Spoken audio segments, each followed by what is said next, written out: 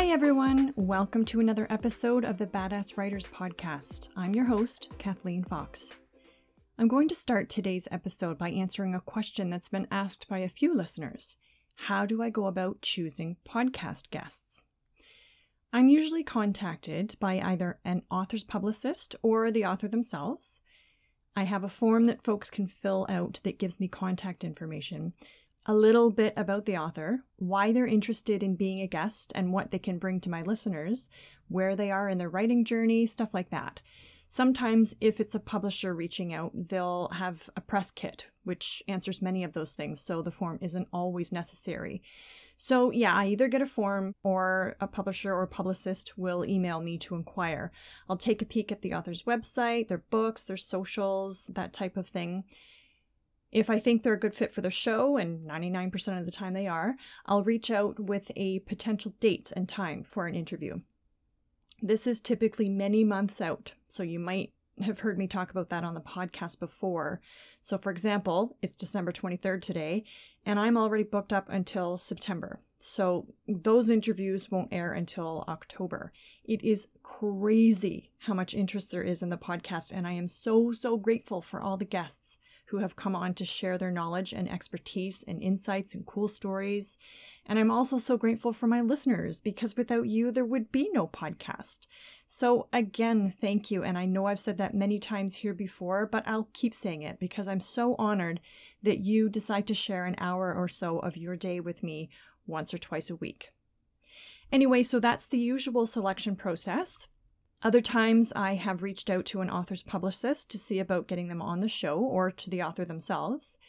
Or I'll reach out to an agent or acquisitions editor to have them do like an interview or a Q&A or Ask Agent session. Speaking of which, I have some really fun ones coming up in 2023 that I cannot wait to share with y'all. And stay tuned after today's interview because I have some super exciting news to share about an event in January that I'm offering.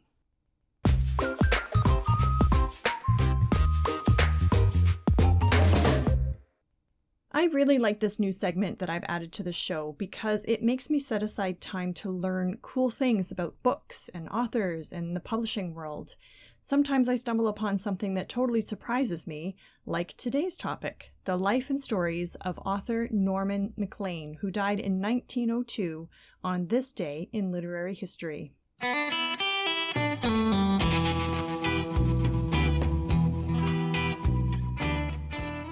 Scottish-American author Norman McLean was born in 1902, and what caught my eye when I was researching a topic for this segment today was the title, A River Runs Through It and Other Stories. Curious, I clicked on the title and realized that this was a book before it was adapted for the screen. This was a movie that I loved in my younger years, directed by Robert Redford and starring Brad Pitt, Tom Skerritt, and Craig Sheffer. Now, it came out in 1992, so unfortunately, McLean never got to see the transformation from book to film because he died in 1990, but he did spend the last years of his life assisting in adapting the book into the screenplay. McLean wrote this semi-autobiographical story and published it along with two other stories in 1976, and it was the first fiction book published by the University of Chicago Press, where he was a professor in the Department of English.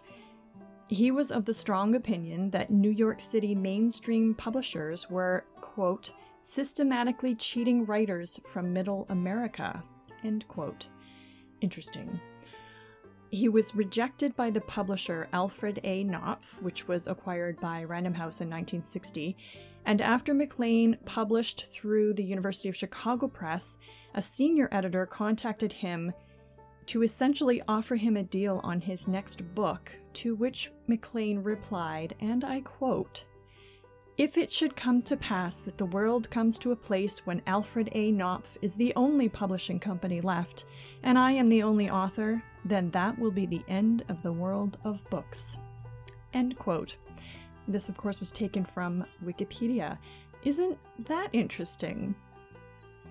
Norman was one of 2 sons and 5 daughters. His father, the Reverend John Norman McLean, passed his love for fly fishing onto his sons, which you see a lot of in the book and movie. The author credits his father for teaching him the rhythm in language, as his father would read aloud to his children every single day. When the family moved to Montana in 1909, the surroundings and experiences there influenced McLean's writing. Some of the people who influenced his writing were the poet Robert Frost, who taught creative writing classes at the prestigious Dartmouth College, where McLean served as editor-in-chief of their humor magazine called Dartmouth Jack-O-Lantern.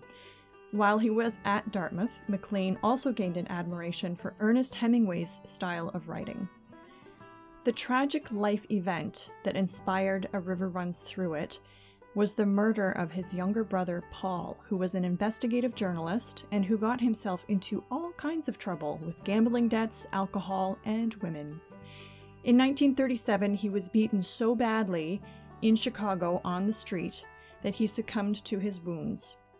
The police at the time chalked it up to nothing more than a mugging gone bad, but it was said that it was potentially due to being in debt to the wrong people in Chicago. No arrests were ever made, and the case was never officially solved. Paul put up a good fight, though, as the ME stated that nearly every bone in his hand was broken. The murder had a profoundly negative impact on their father, who seemed to age very quickly after that. What a terrible thing for a parent to lose a child, and in such an awful way. It clearly impacted Norman as well, since he wrote an entire story on it. Some say the story was the best they'd ever read, and that it stayed with readers long after the story was over, and is just as beautiful as anything Hemingway ever wrote. Have you ever read the book or watched the movie? What did you think about it? It certainly sparked an interest for me in reading the book now that I know it exists, and of course I want to watch the movie again now. Montana is a beautiful state that I've visited a couple of times, but I don't see myself heading back there anytime soon, so it would be nice to at least see it again on the big screen. This brings up an interesting topic that probably crosses almost all writers' minds at one time or another. That is the topic of adapting books to movies or series. Another contender for today's Lit History segment was Sue Grafton, whose book T for Trespass was on the New York Times best-selling list during this week in 2007. She wrote the Alphabet Mystery Series and finished all but one. She never finished writing Z is for Zero because she died in 2017. She is one author who never wanted her books to be turned into movies and expressed this to her children before she died. She made them promise they would never do it. And she said she would, quote, haunt them from the grave if they ever sold film rights of her novels, end quote. Grafton had spent 15 years working in the screenwriting industry, and when she tired of it, she turned back to writing, which turned out to be very successful for her. But how interesting that she didn't want to see any of them on the screen. Many writers don't want their stories to be changed, and I respect that. I've talked with authors who have been disappointed in the ultimate transformation to the point where they barely recognize their own story. I can definitely see how this would be frustrating and disheartening. On the other hand, though, I've talked to authors who have loved this process. To have another creative take your story and put their own spin on it, which would never have been possible if your story didn't exist. That can be a really exciting process. What are your thoughts on this, writers? I personally would love to see my future books turned into movies or series, and I say that knowing full well that the stories themselves could change substantially, but the difference is that I created the book. I didn't create the screenplay, nor do I ever plan to, because I'm not familiar with screenplays and I'm not sure if that's something that interests me. But if I can write a book that inspires someone to transform it to the screen, I think that would be pretty spectacular. I'd love to hear what you think. Reach out on Twitter at _badasswriters or on the contact form on my website at kathleenfox.com, and that's with 2 X's. You can also find me on Instagram at badasswriters_podcast. And now on to today's guest.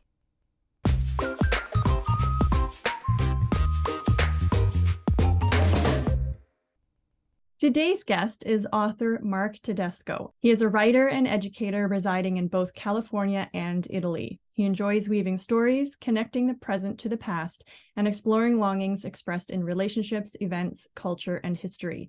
Mark has written in the genres of travel, historical fiction, memoir, self-help, and children's fiction, and he's had several titles published.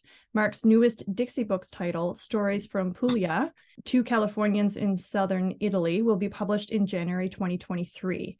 Besides writing, Mark is an educator, and he loves to engage his students in his love of history, literature, and culture. Mark likes to travel in his off time, searching for stories that make life just a little more fascinating. So welcome to the show, Mark, and thank you so much for being here. Thank you very much for having me. I really appreciate it. So can we start with just kind of a little summary of the book that was published last November in 2021, Lessons and Beliefs?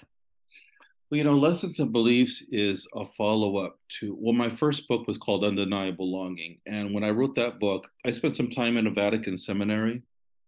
And I wrote that book to sort of make sense of my time there with the idea that nobody would ever want to read this because the experiences are so unique. And when it was published, I was surprised at how many people reached out to me saying how they could relate to it. Maybe not the situations of being in a seminary, but some of the issues that I struggled with. And the follow-up book, Lessons and Beliefs, was delving into the world of relationships. And I was in various relationships. Some worked out, some didn't work out. And I decided to step back and reflect on, were there any common themes that I was bringing into relationships, or any beliefs I was bringing in that were maybe either helping the relationship or were an obstacle to it. And I started pursuing the theme in the book about what is healthy love and what is unhealthy love. So even though my history of relationships was in the gay world, Dixie published it, and so many people have reached out to me telling me that they could relate to it because, again, the universal themes that are in the book, like what is a healthy searching for love? What are the signs of a good relationship and the signs of a negative relationship? What is codependency? What is love as fulfillment and love as emptying oneself and making the other person my focus and losing the focus on myself? So it's sort of, it takes the reader on a journey through the initial interest in looking at another as one's point of reference or fulfillment, and journeying through that are what are the healthy or unhealthy manifestations that fill that need that we all have. So basically, long story short, and it's constructed of stories. So this happened, and this was the insight that I got from it. So these were the beliefs that I went into a relationship with. Let's see how they played out. And these are the lessons learned. So that's basically the book. I mean, I'm not surprised that people reached out because those are universal themes. Those are things that we all kind of experience in one way or another. So yeah, that's great that you had people that reached out to you. You kind of touched on where the inspiration came for the story. What was the thing that kind of spurred you on to turn it into a book? Well, I knew that I'd been through a lot of experiences in the world of relationships, but I wasn't sure what I learned from each one. I was sort of just going from relationship to relationship. Some lasted longer, some shorter. And I thought if I could sort of plot it out and reflect on it. There's one saying that comes up in the book about if I don't learn one of life's lessons, I'm destined to repeat it. And in relationships, I think that's especially true, that I keep duplicating the same relationship over and over again with different people, unless I learn a lesson moving forward. So that was what was spurring me initially was, let's see if I could derive some of the lessons. The second one was, so many times we learn from our mistakes. And I thought, wouldn't it be great if I could give some of the insights that I've gained in the relationship world? So maybe somebody doesn't have to go through some of the similar things, like the belief that we have that this time, I know how this person is, but this time it's going to be different because there's me. Whereas in reality, the surest sign of future behavior are past patterns. And it took me a few relationships to realize that. There's also a relationship with somebody I was with an addiction. And a number of people reached out to me that they've been in a relation with people who either had an addiction to drink or other things.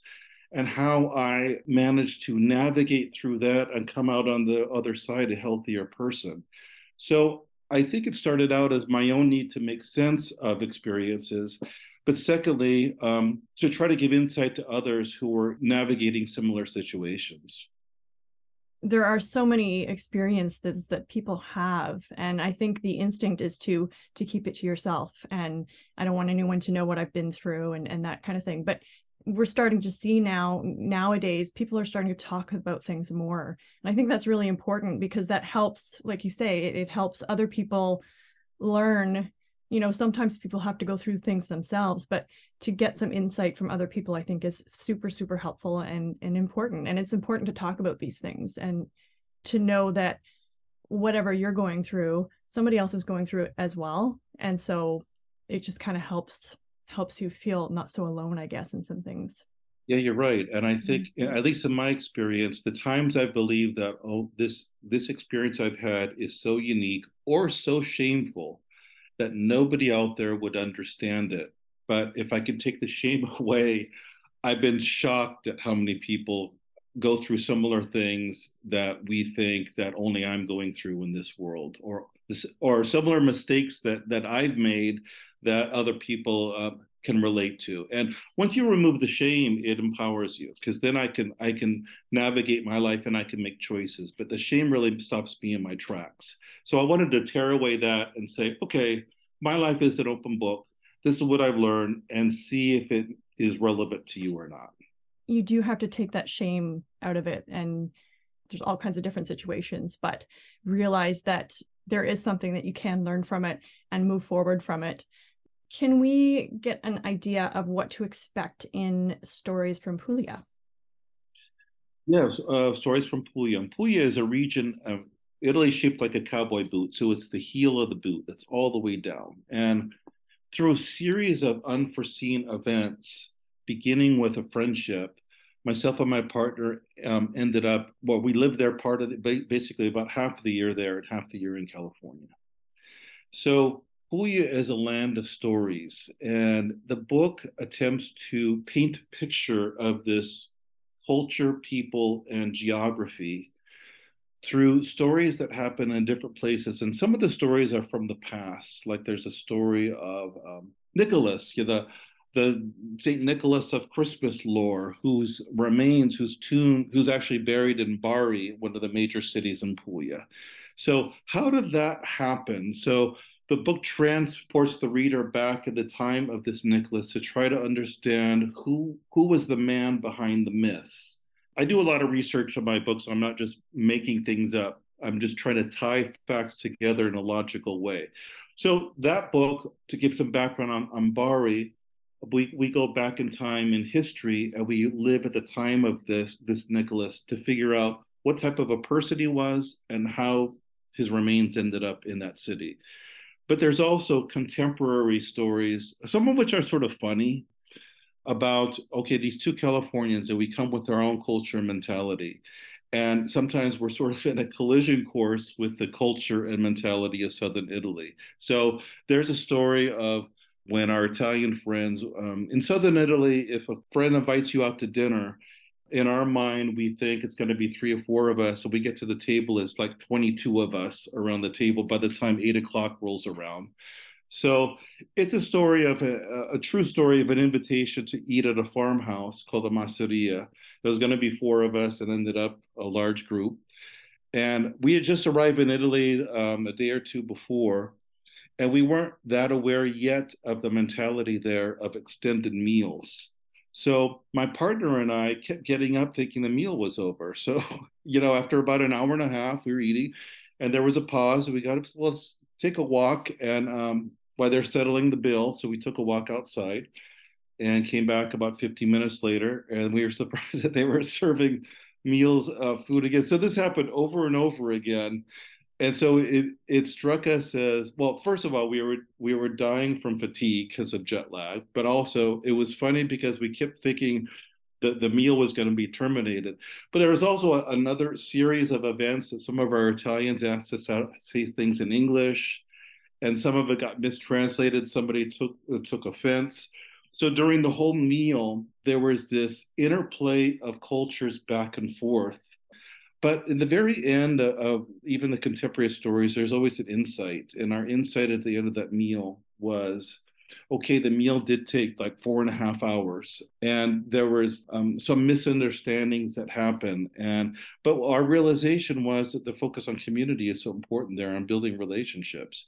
So at one point, we looked down the table and we saw our friends, 7 or 8 of our friends, who see each other every day in these animated conversations that were lasting 20, 25 minutes. And I remember turning to my partner and saying, what on earth could they be talking about? And they see each other every day.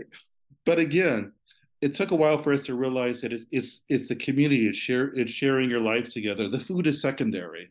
It's just a way to be together, to build those relationships.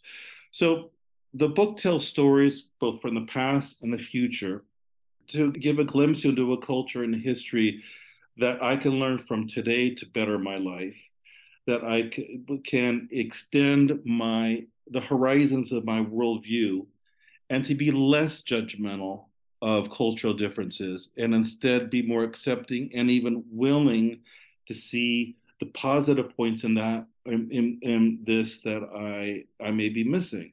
So in my mentality as a Californian, it's a mentality of, hey, you want to go grab a bite? And they don't say grab a bite in Italy. It's not like that. It's eating together is more of a sacred moment.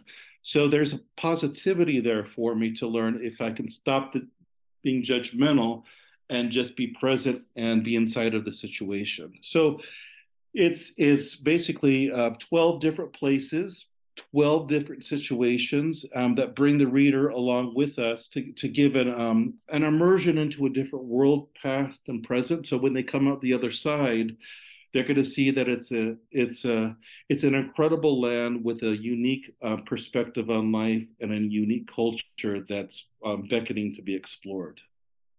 That's wonderful. And I love that you kind of gave us an idea of what one of the stories is. And I can't imagine eating constantly for 4.5 hours. But I love the fact that it's less about the food. The food kind of gives you not an excuse to get together, but a reason to get together. And that it's more about the community and interacting with each other. I love that. And I love that you're kind of taking your own experiences and historical things, to kind of give the reader an understanding about that and focus on the positives of that culture and the society and the people and the different ways that they do things, and gaining an appreciation for how they do things and really understanding what the culture is about. I think if we could suspend judgment, then it can enrich us. Once I was sitting in a coffee shop in Rome and with a friend of mine, and the American couple walked in. They looked well traveled, but they looked well dressed. And they went up to the coffee guy, the barista, and she said, "I'd like a coffee," in English. And he said, "Cafe." He spoke very broken English. He asked, "What type of coffee?" Because Italy, you have cappuccino, you have espresso, you have number. And she said in a louder voice, "A coffee." And then he said, "You want American coffee or you want cafe, cappuccino?"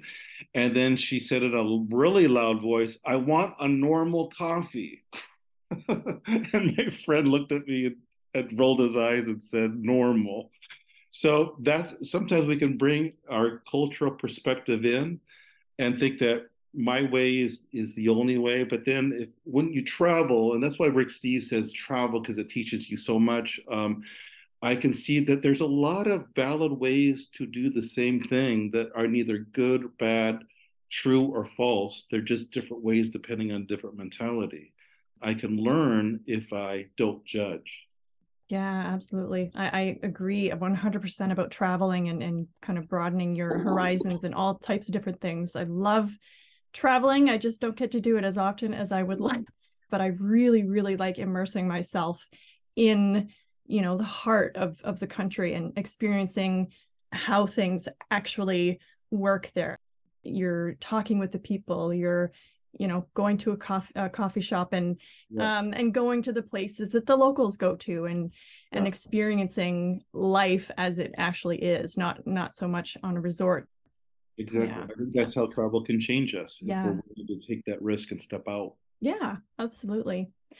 Like we mentioned in your bio, you've written in several different areas. A lot seems to be focused on history and travel, and then you weave some deeper themes in there. And you're also a high school history teacher. So I think that your love of these things kind of supply like an endless amount of story inspiration. So what seems to be the area or time period or topic that you draw on the most for your ideas, and how do you then weave in those deeper themes? Like what, I guess, what comes first for you? That's a really good question. First, being a high school teacher helps because I always have to ask myself, teaching history, social studies, how am I going to get a 16-year-old interested in this? Why would a 16-year-old be interested in how people lived in the Middle Ages or who King Henry VIII was?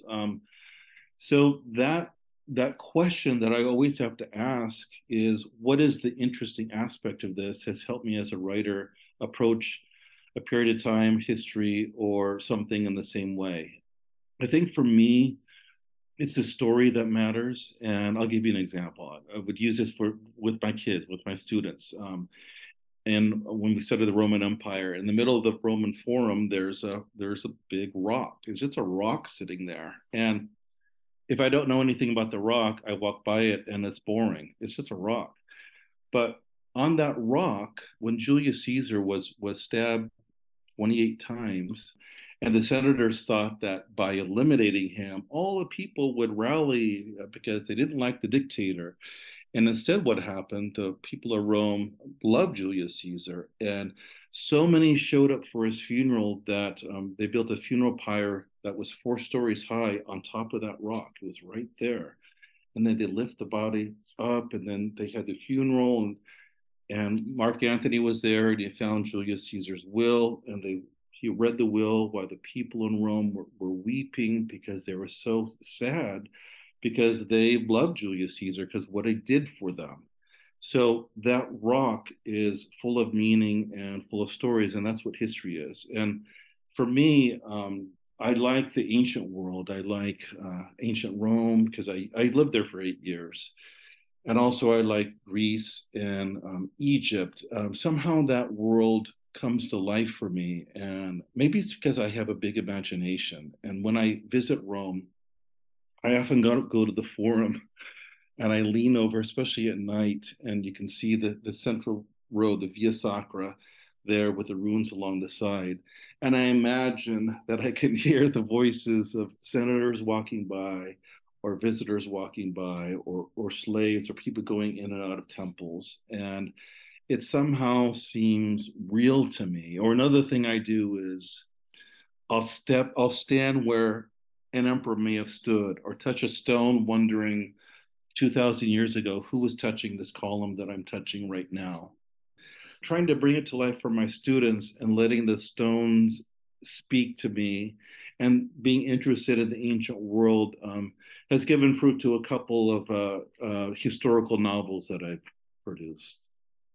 I love that. I am exactly the same way. I there are lots of I guess ancestral stories and places that we came from. I mean, we all came from somewhere, but I haven't been to those places. And that is the first thing that I think of is, wow, to be able to stand in the same place, the same building, touch the same, if the floor is the same, or sit in the church pews, or whatever the case is. It's so fascinating. And I love that aspect.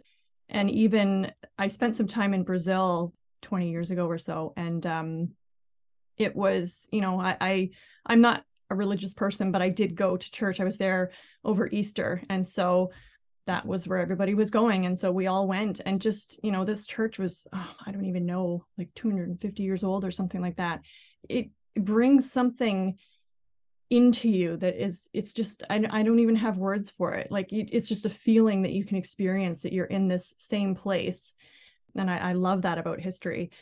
So how do you go from idea to draft to published? What's your process? That's another really good question. To me, the story has to come from me, has to come to me.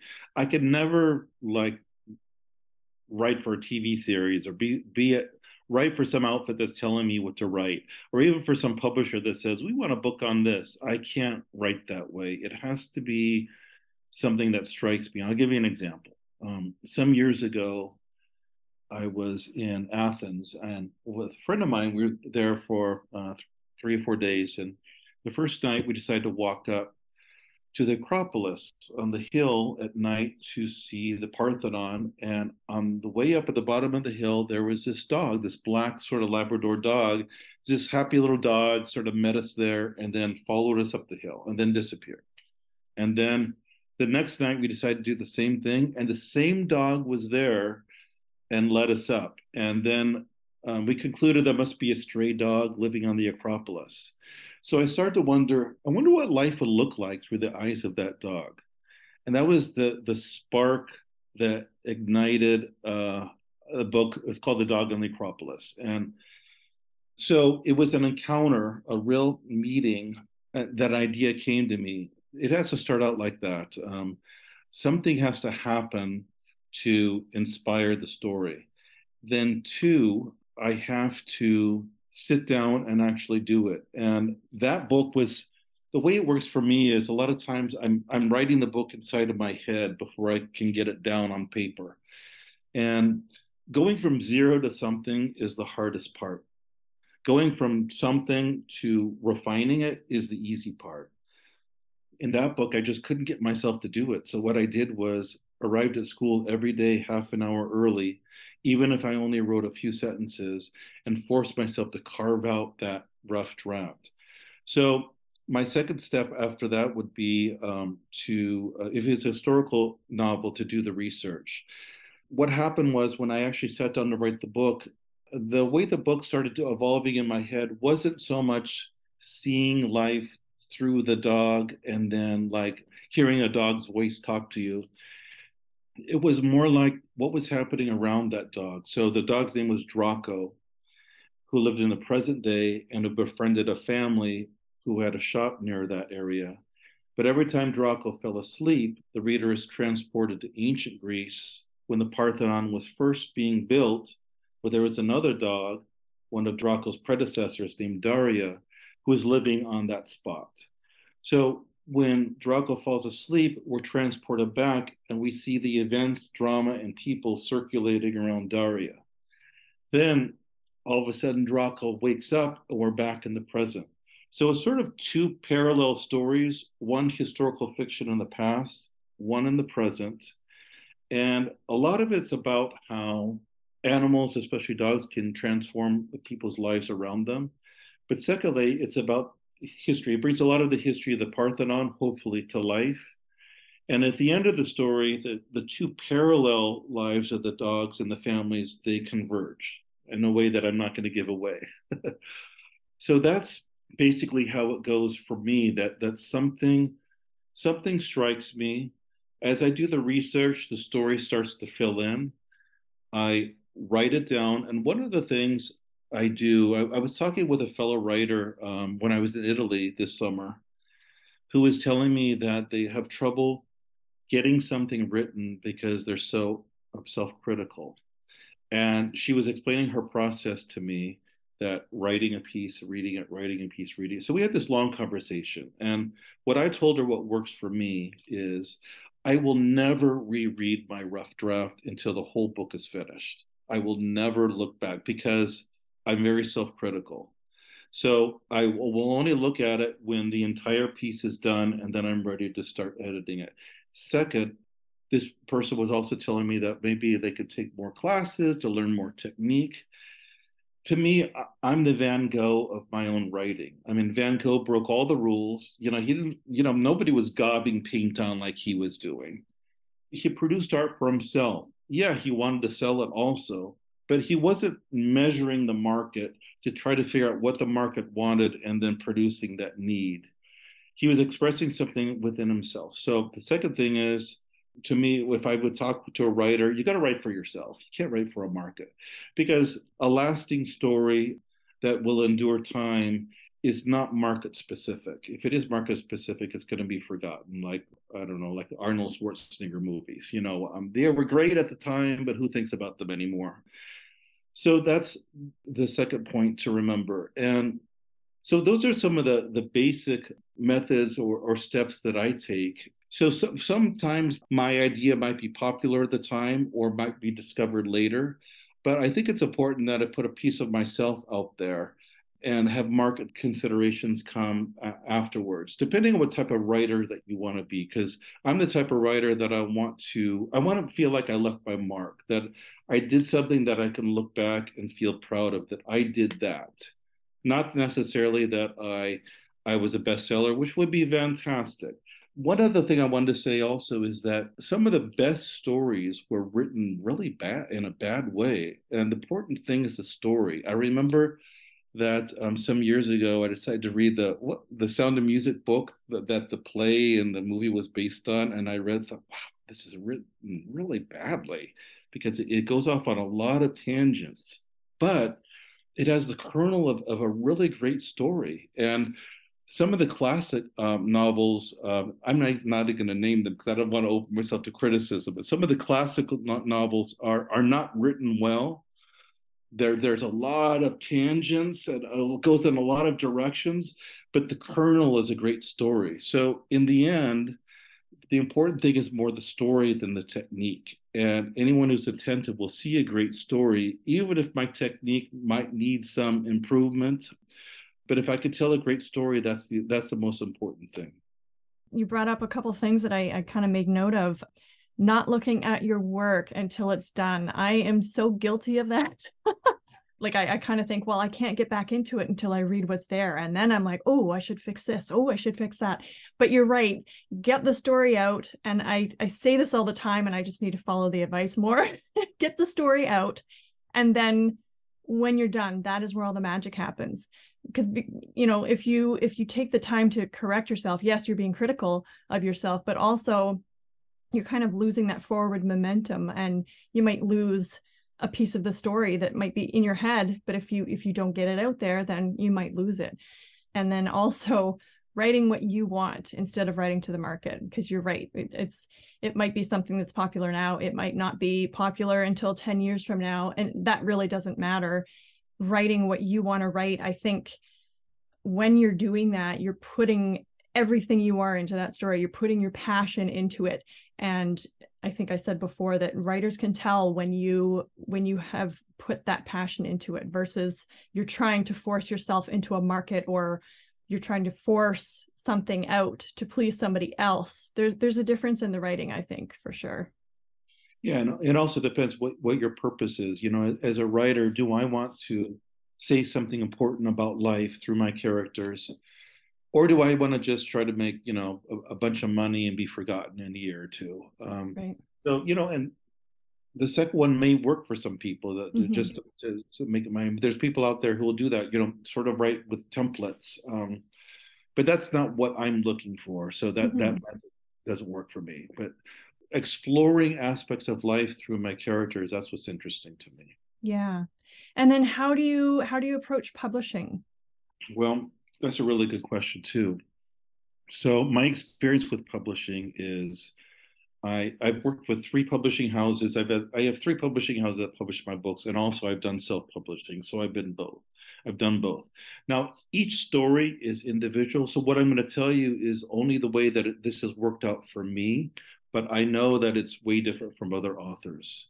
So for me, the self-publishing has been sort of a dead end as far as trying to sell books. What the advantage is, I get to be my own editor. I have total control, and then I get to publish at the time that I want. And also, if I'm publishing hard copies, people can go to places like Barnes and Noble and bookstores and order them. On the downside, the promotion is all on me. So whatever I can do, and there's a lot of predators out there trying to sell you promotional packages that don't do very much. So it's hard to get yourself known when you self-publish. Now, we all heard stories of the self-published author who sold, millions of copies when their book came out and made it to a movie. And there are those stories out there. that has not been my experience, and those are more the exception than the rule. So I would say I always self-publish as a last resort. That's the first thing. The second thing is I've worked with a mid-sized publisher and smaller publishers. Let me talk about literary agent. Even though I have 7 books published, I cannot get a literary agent interested in me. So I sort of years ago gave up on literary agents. I think they're very market attuned. There are certain genres that are really popular, but that are not within my interest or experience area. So literary agent, I've tried, and some years ago I just said I'm just going to do this on my own and not waste time on this. Now the downside of not having a literary agent is that the bigger publishers, HarperCollins, others, won't even look at you, and you have to be represented by a literary agent. So now I'm working with, I've worked with Chicago Review, which is a mid-sized publisher. They published my first book. But publishers tend to change ownership and hands. And so I lost my relationship with the individual people inside because they sold it to someone else and changed things. I have 1 book with them, but haven't continued with them. And then now I work with a publisher in England, Dixie Books. And what I like about Dixie Books, they're a smaller level publisher. They do quality work, and they're very aggressive about selling rights of a book to different countries. So I wrote a book on Rome called She Seduced Me, A Love Affair with Rome, which that is also a fun historical and personal book. And that so far has been translated and published in, Serbian, Portuguese, and now it's coming out in Italian. So Dixie is a smaller publisher, but they're very aggressive in international rights. So I'm happy working with them because it's a UK based publisher. If a writer is going to go in that direction, you got to be aware of distribution obstacles. So, for example, Barnes and Noble doesn't handle this a lot of UK distributors. So my book on Rome cannot be purchased through Barnes and Noble. It has to be online or through other outlets. So that is the distribution is a challenge. They said that they're working on that, but it's sort of a long process. So when you go UK, on the one hand, it's like, oh, I feel prestigious. I have a British publisher. How great is that? And it's cool, and it's closer relationships with European markets and translations of your book. But the challenge is, okay, distribution in the US. For the book to become available on Amazon usually takes 6 or 7 months before it's out in different countries. So that's basically my experience is mixed. Self-publishing has certain advantages, gratifications, the control. Disadvantage is that it's really hard to sell when you're doing that. And people tend to not want to review self-published books. And with the medium and smaller publishers, it works around relationships. If you can establish a relationship with a publisher like I have with Dixie, they always want to see first what I have coming out, and if they're interested, they'll take it. And then they do some marketing. But with a mid-size and smaller publisher, you have to do a lot of the promotion yourself. You got to be out there in social media, which I don't like doing, but you have to. So I had to, do Facebook and Instagram and LinkedIn and the whole bit, Mastodon now and Twitter. And you just have to be out there all the time to try to incite interest in your book and get some reviews. So that gives sort of an overview to answer your question. Yeah, well, I mean, you certainly you've gained a lot of insight because you've had those different experiences. Yeah, the marketing thing seems to be almost across the board. It's the least favorite thing for authors to do. But yeah, I mean, that's kind of what it comes down to is if you want your books to sell, that you have to be present somewhere, because people are interested in knowing, they'll read the book and they're like, ooh, who's this person that wrote this book and had all these ideas and everything. And people are interested to know the author or have some kind of connection with them, whether that's being able to ask them a question or, seeing what they're up to. So I think it just kind of adds a personal level to it. But yeah, a lot of people they don't like that part of it. And I think what it comes down to when you're making a decision on how to publish is you really have to look at the pros and cons of every option that's out there so that you can make an educated decision about what's going to work best for you in your situation. There's tons of different places to get your book published, and there's different avenues that you can take to do that. But one way is not the right way or the wrong way. It's just what works for one person. But you can't know that unless you do the research or listen to what others have experienced. So it's great. That's a question that I ask pretty much all of my authors on the podcast, because I think it's so important to get that insight and the different experiences out there so that people who are listening can use that to help them make their decisions. There's no way around the fact that you have to send out tons of query letters. I sent out hundreds of query letters before I found the right publisher for example, the book on Rome and the one coming out on Puglia. I mean, you have to create a template letter. You have to read up a little bit about the company, so you're targeting what they might be interested in. And I wish there was a shortcut, but there's no way around that. That's the only way is to try to get that direct contact. I will tell you one marketing strategy unexpectedly that's working for me lately for book promotion, and it's not direct book promotion. So a friend of mine said, why don't you write a blog? And I never wanted to write a blog before because I find blogs sort of not that interesting, but he said that the fact that we are living in California and part-time in Italy, what if you wrote a blog on how you're pulling that off? Like, what are some of the things you're encountering?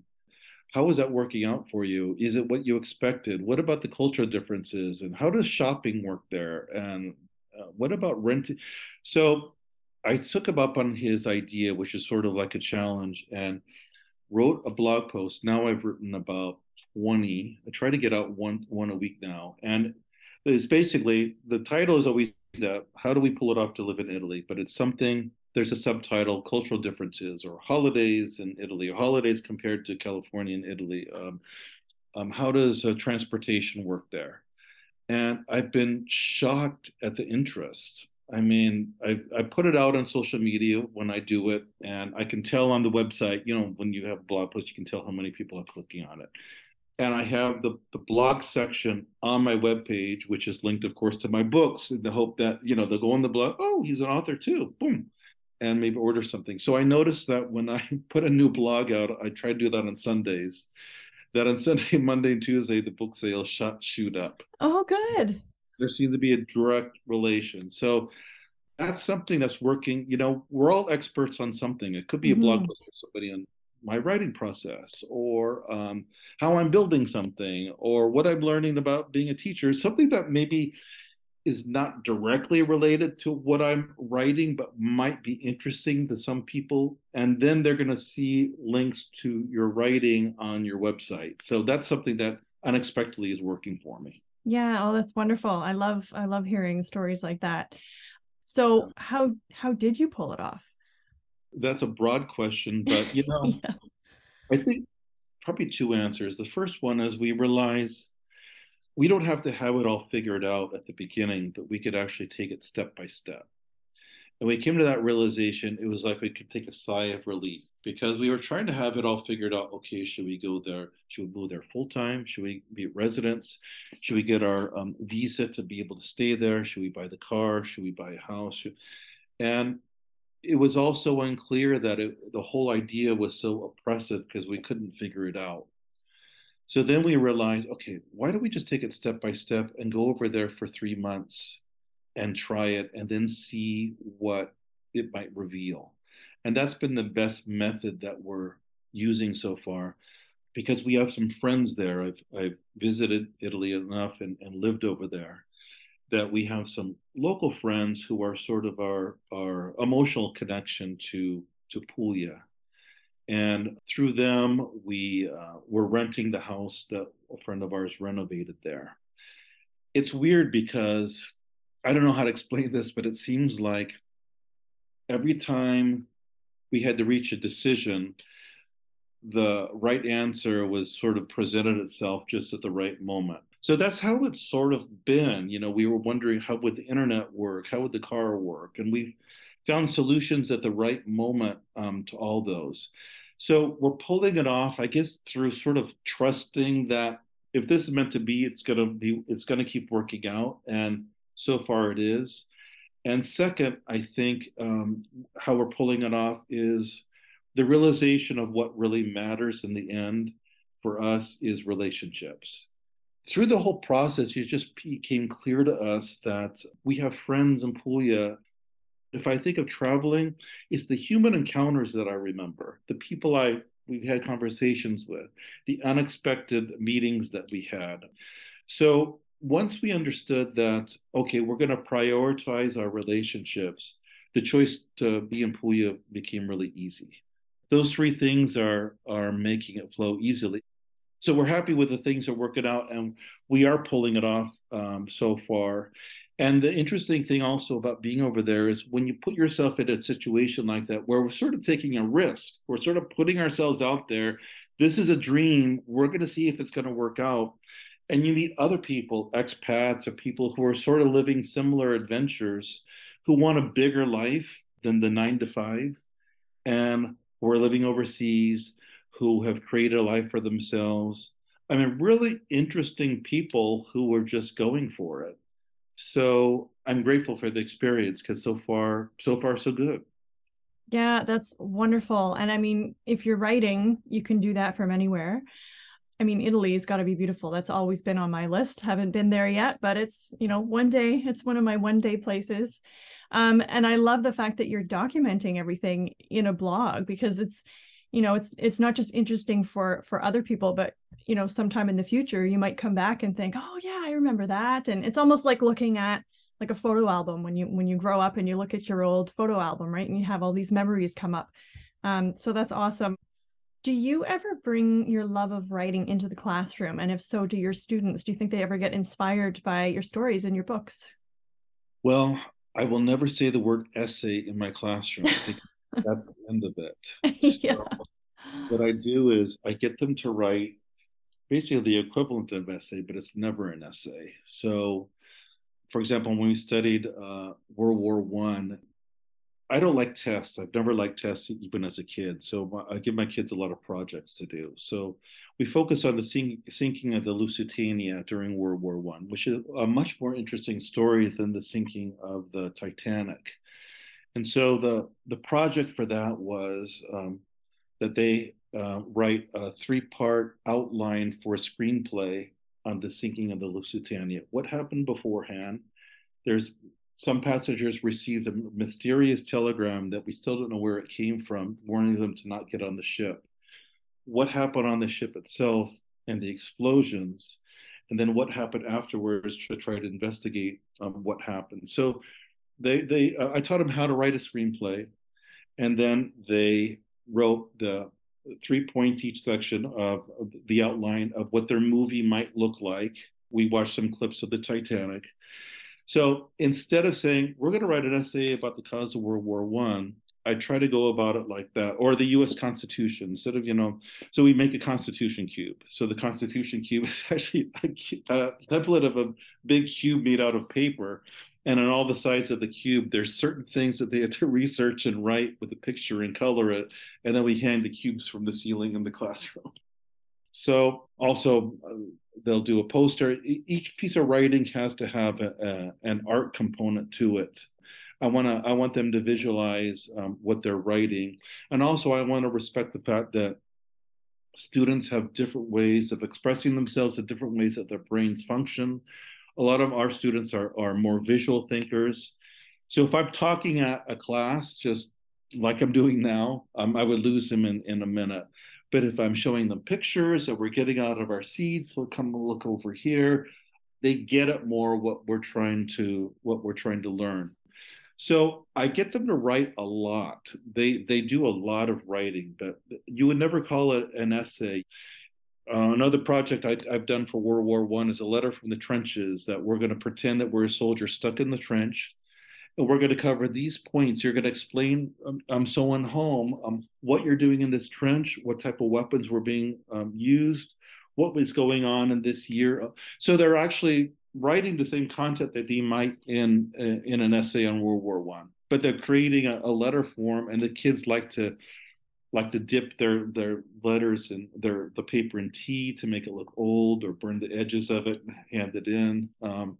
So that's what I try to do with the kids, is show them that writing can be creative and fun and expressive, and not something just, oh damn, another essay. I would never say the word essay. And sometimes with standardized testing, we have to do stuff like that. But I always tell them, this isn't me, guys. I would do it a different way, but we got to do this today, and then we'll go back to the fun stuff. Oh, I love that. I wish my teachers would have done that. It just makes it more interesting, and almost maybe sometimes, they're not even realizing that they're getting all of this learning in, because it's fun, right? Not just being creative about the writing. I think that's awesome, but being creative about the learning. I think if you add that kind of spunky creativity aspect to it, then they're going to be more, I guess, receptive to learning all of these things that might be boring in a different way if it was taught in a different way, right? And so what are you working on next in terms of writing? Well, I am two things. One, well, the blog that we already talked about, I'm thinking there's so much interest in it. I'm wondering if the blog could eventually become a really rough draft for how to pull it off to live in Italy, or how we pulled it off. It would have to be reworked because it's a blog form, but it have to be put into chapters. Some people have written to me say that there's a lot of good information in the blog, and they've read different things, but not everything in one place, like everything from healthcare to finding a car. So that's one thing I'm kicking around. That's an idea. The book I'm writing right now, I just finished a chapter on Barcelona, and it is. I usually don't talk about my books before they're written. I'm sort of superstitious that way. It's about half done though. Well, the working title is Onward: My Life on a Sailboat, and it's a fictional character using real experiences of someone who's exploring life through the analogy of visiting different places on a sailboat, and the different experiences this protagonist has that eventually change him. So it's everything from friendship in Amalfi to sex in Santorini to God in the south of France. So it's a different geographical area where the character encounters certain experiences that make him reflect on life and maybe expand his horizons. So I'm using some of my and other travel and history experiences to try to bring that type of life together. And the way that started was just traveling along the coast in Italy this summer. I started to think. I remember telling my partner, "Wow, I just loved if I could live on a sailboat." That type of life of just pulling up anchor and so I'm just going to go live in that country and base my boat over there for a couple months, and then I'm going to do that. And his response was, "Oh, I would hate that. It's too nomadic for me." But I thought, okay, maybe I can't do that, but maybe my protagonist could live that life. And so that's how that book is sort of starting right now. So a what if? So I mean, so many stories are based on, the idea is sparked from what if this Yeah. were to happen? That's great. So my last question for you today is, what is your advice to writers in terms of weaving together stories of the past and of the present? It's a really good question. I'm going to repeat what I said. One thing I said before is always write for yourself, not for the market. That's the way that you're going to produce something of quality that will be lasting. And as far as writing from the past, I have a big imagination. So what I do is I imagine myself in that atmosphere, in that place in the past. The way it works for me is if I'm inspired to write about some aspect of the past, like the dog in the Acropolis, I wrote about two Roman soldiers called I Am John, I Am Paul. And the little snippets of history that you find in my book on Rome and in Puglia. The way it works for me is I start to do the research of an area that I'm interested in. Like in the one on Rome, there's the Golden House of Nero, who built a house for himself that was a mile long. And when I start to do the research, at a certain point, it always happens that I start to see in my imagination the situations playing out. And that's how the book writes itself for me. It doesn't write itself in words, it writes itself in images.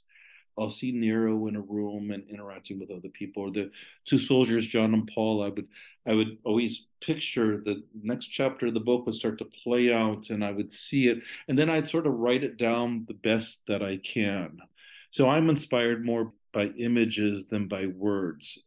So my advice to new writers would be to write for yourself, to don't skip over the research. The research is what brings authenticity and a lot of times the story to life.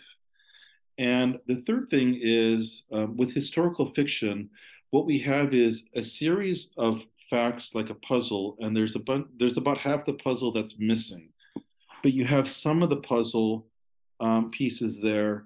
And to produce a quality piece, you have to fill in the invisible spaces by keeping everything in its proper place. So if I see historical fiction that is not accurate or that's too heavily interpreted by an author, I lose interest in it. I feel like this isn't worth my time. But if someone is taking like has three facts, and to make the three facts fit together in a logical way, okay, it probably happened like this and this, and fill in those spaces and create likely scenarios, then it's fascinating to me. Like I remember when I read Memoirs of Cleopatra by Margaret George, who I love as an author.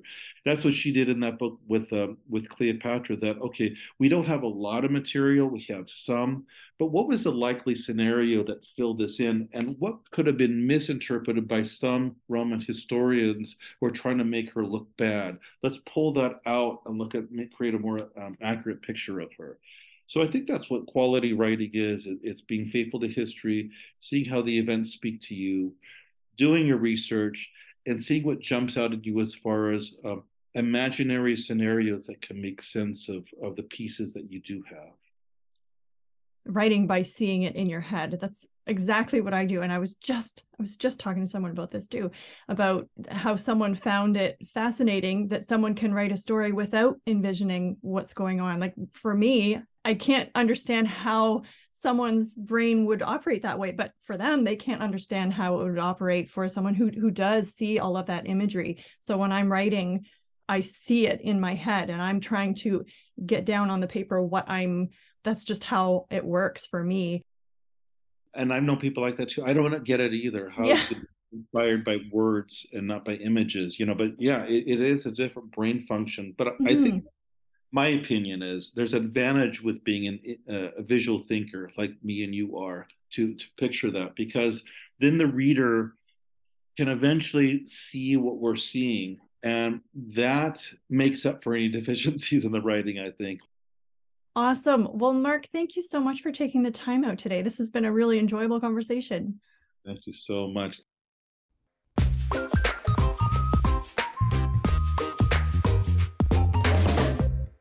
Thank you so much for listening, everyone.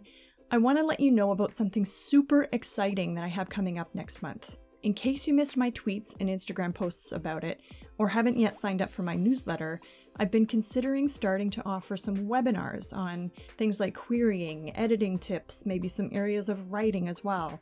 So I've put together my first one, and it will be on Thursday, January 28th at 8 p.m. Eastern Time. All the details are at foxeditorial.com/webinars-and-workshops. And remember again that Fox has 2 X's. The registration link goes live on December 30th, and there's a 10-second form you can fill out to get a reminder email for when it goes live. I'll be covering 15 common errors in query packages and how to avoid them. So this will be a slide presentation. You won't be on camera, so you can wear your PJs, or you can be having the absolute worst hair day in the history of humanity, and no one will be the wiser. There will be a Q&A afterward as well. And if you can't make it that day, you can still register and then you'll receive the recording afterward. If there are questions that we don't have time to get to, I'll answer them on Instagram that weekend. I see hundreds of queries and synopses throughout the year from many clients, and I would like to show the errors and omissions that I see most frequently. And following that, I will point out how to get those things right. I'll also show you how to write a query and a synopsis from start to finish, including all the necessary elements that will have agents and publishers dying to read your pages. So there will be lots of tips and tricks, how-tos, and a giveaway. So one lucky person who registers will win a free query and synopsis critique following the event. So I'm super excited for that, and I'm in the process of planning out my webinars for the rest of the year. I would love to hear what you'd be interested in learning. You can contact me on the website I just mentioned if there are topics that you would love me to cover in future webinars. Sign up for my newsletter there as well, which will give you writing and editing tips and tricks, a recap on the previous month's podcast episodes, my editing availability, resources, upcoming webinars, book recommendations, etc. For those of you who are celebrating Christmas, have a very Merry Christmas. I hope you enjoy spending it with family and friends. Thanks again for listening, and until next Tuesday, keep being badass.